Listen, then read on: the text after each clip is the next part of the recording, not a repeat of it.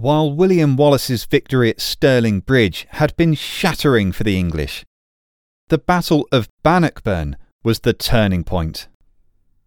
For the first time in these Scottish Wars of Independence, a King of Scotland had inflicted a massive and humiliating defeat upon a King of England. Edward II had gone running back to London, where he continued to squabble with his barons who despised him as the weak king he was. This was it. The moment the Scots would have to strike hard to gain the independence they had been fighting for so long. There would never be a better time to take what was almost within their grasp. So Robert the Bruce and his exultant Scottish army took the fight to England. Welcome to this, the finale of our Scottish Wars of Independence. Highland Charge. The Scots invade. The Scottish victory at Bannockburn had been so staggering that for years afterwards England seemed almost dormant. Robert the Bruce knew England had a weak king in Edward II, and that his own nobles hated him almost as much as the Scots did. If he could apply enough pressure, perhaps the nobles would force Edward to make peace and recognise Scottish sovereignty. From 1314, the Scots raided south of the border incessantly, and incredibly, Edward II had done pretty much nothing about it. Longshanks must have been turning in his grave. So it was time to turn the pressure up. Robert the Bruce took advantage of Edward II's lethargy and marched a large army to the important town of Berwick, the last Scottish stronghold still in English hands. It had been since the war's beginning in 1296. Now, in 1318, two of the Bruce's most trusted leaders, James Douglas and Thomas Randolph, the captors of Roxburgh and Edinburgh castles, now captured Berwick for the Scots too. The main coastal road to England now lay before the Scots, and realising the danger, Edward and his nobles suddenly snapped out of their squabbles. Assembling an army in 1319, they came north and made a beeline for Berwick. The Bruce had no intention of fighting a pitched battle against the main English army though, because, as the poet John Barber put it might well turn to folly. The Scottish king knew that if he lost a major battle, there was no fallback option, no real reserves waiting in the background to regroup with. All that he had gained since 1306 would be for nothing. But he also had no intention of cowering in a corner somewhere either.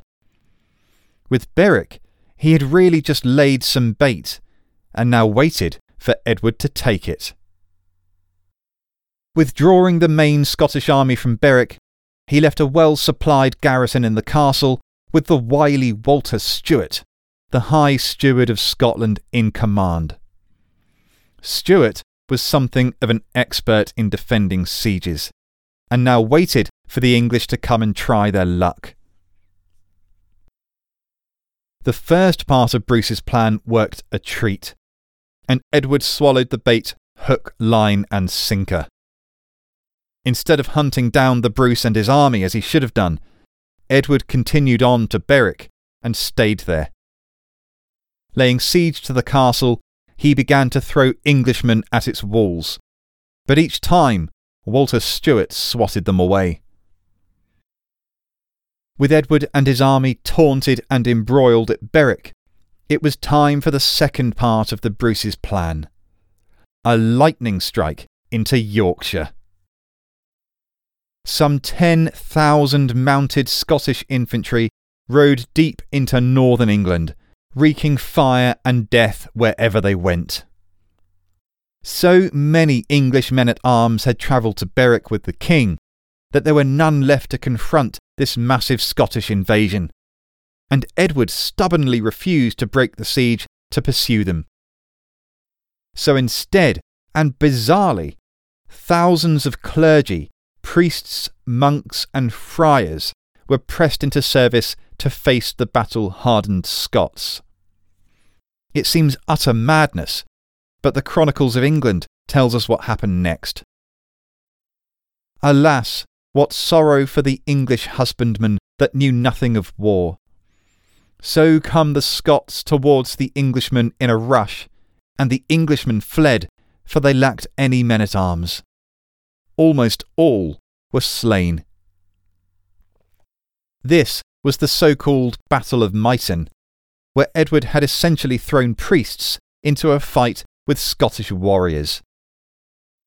The English Lanercost Chronicle tells us that 4,000 Englishmen were killed and another 1,000 drowned in the River Swale trying to escape. The sheer folly of Edward matched Bruce's own genius, because now the Scottish king got what he had planned for all along: division and strife between Edward and his barons, who were horrified and outraged that northern England had been left to the Scots. Edward still wanted to maintain the siege on Berwick, but the powerful English noble Thomas of Lancaster refused and broke away, forcing Edward to do the same. With England teetering on the brink of civil war, their main army disbanded and headed for their homes. It was another embarrassment for the English king, and the pressure continued to build, but still independence wasn't recognised. So this kind of large-scale invasive raid was repeated again and again, culminating in the Great Raid of 1322, when the Scots won another battle at Old Byland. A large English force ran for their lives when James Douglas led a charge uphill while a party of Highlanders scaled some cliffs on the English flank and then came screaming down into their rear. So frequent were the Scottish invasions that large parts of northern England became depopulated through slaughter, capture, famine and evacuation. Thomas Gray's Scala Chronica says that the Scots were so fierce and their chiefs so daring and the English so cowed that they were as hares before greyhounds.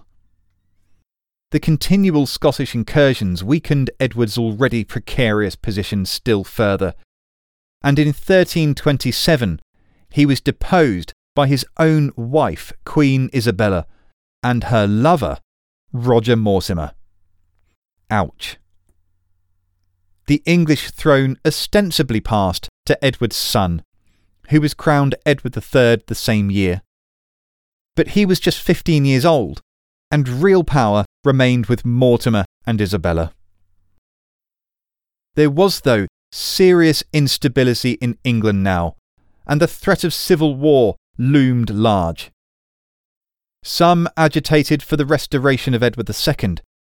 Some said Edward III should be king in fact as well as name, and still others supported Mortimer.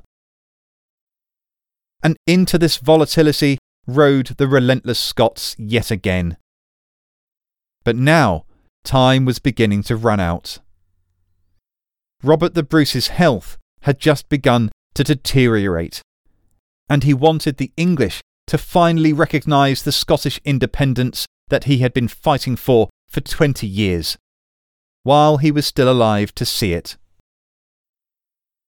So, in the summer of 1327, two Scottish armies under James Douglas converged together on an English hillside by the River Wear, and waited for a showdown at Stanhope Park.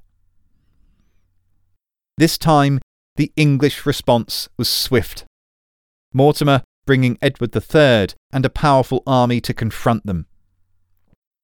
Mortimer took one look at the strength of the Scottish position and refused to join battle, instead drawing up on flat ground and inviting the Scots to fight there. James Douglas told him to make them. The showdown became a standoff. But while the English slept on the night of the 3rd of August, Douglas readied 200 of his best men for a daring raid on the English camp. A smash and grab of heroic audacity that would try to capture the young Edward III and take him back to Scotland. They crept quietly towards the English rear, terrified an English sentry would see them and sound the alarm. But no call came, and as clouds moved across the moonlight, Douglas decided now was the moment. Easing into their saddles, he and his men suddenly kicked their mounts into a gallop, thundering past the picket lines and making a dash for the royal tent. The camp wasn't as quiet as they had hoped, but the Scots cut about them fiercely as James Douglas shouted, "Die, you English thieves!" They slaughtered hundreds of disorientated and now panicking Englishmen in the flickering light of flaming torches, and James Douglas himself had a notorious duel with a giant Englishman armed with an enormous club. Dancing between blows, Douglas eventually managed to cut the giant down, but seeing the English resistance begin to grow, he gathered his men and raced back into the night. They hadn't managed to capture Edward, but they had devastated English morale. So, when Douglas slipped his army away to Scotland the very next night, the English did not pursue, and what might seem an anticlimax was anything but. The English had first refused battle and then been spanked in the night.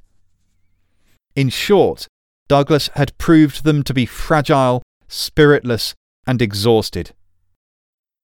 The cost of this campaign had been ruinously expensive for England, costing around £70,000, about £43 billion in today's money, or around $57 billion US. There was simply no money left to continue the campaign, let alone mount another, and by failing to engage the Scots at Stanhope Park, the English handed them a resounding strategic victory. And so, finally, with England penniless, divided and spent, Robert the Bruce got his life's wish. In 1328, Isabella and Mortimer agreed that England would make peace with Scotland, and in the Treaty of Edinburgh-Northampton, they recognised full Scottish independence from England, and Robert the Bruce and his heirs as rightful rulers of Scotland. The Bruce's success was almost poetic. Knowing that he had achieved his sworn aim of winning Scottish freedom, with his soul at peace, his body gave way. Just a few months later, in 1329, Robert the Bruce, King of Scotland, died at the manor of Cardross. His last wish was that his heart should be embalmed and taken on a pilgrimage to Jerusalem, before being brought back to Scotland to be buried at Melrose Abbey in Roxburghshire. In trying to fulfil his wish, James Douglas and a group of other Scottish knights travelled to Spain, where they were met by King Alfonso, who it seems was to send them on to the Holy Land. But sadly, when they accompanied him in a campaign against the Moors, they were virtually wiped out when they became separated from the main Christian army. A survivor, Sir Simon Lockard, did manage to recover James Douglas's body and the casket carrying the Bruce's heart, returning them both to Scotland. While the heart failed to make it to Jerusalem, it was indeed buried at Melrose Abbey, where it remains.